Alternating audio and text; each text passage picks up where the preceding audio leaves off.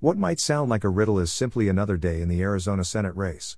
In this case, a new report reveals how Mark Kelly flies himself across Arizona in a rented plane. It is not so much Mark Kelly's flight log that raises eyebrows, it's the plane itself. Mark Kelly rents a plane through Tucson-based Newton Consulting and Engineering Incorporated, NCE, a defense contractor that needs approval from Mark Kelly's Senate Armed Services Committee to potentially win more Pentagon contracts. But NCE does not own this plane, they serve as a third party for the plane's owner to lease it out to other pilots.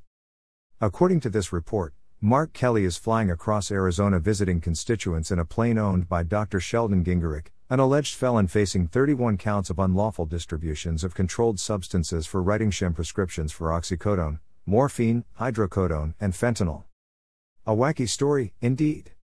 Statement from NRSC spokeswoman Catherine Cooksey: of all of the planes to rent in Arizona, it is unsurprising that Mark Kelly chose to rent a plane that blurs ethical lines and links him to a doctor that allegedly has fueled the opioid epidemic.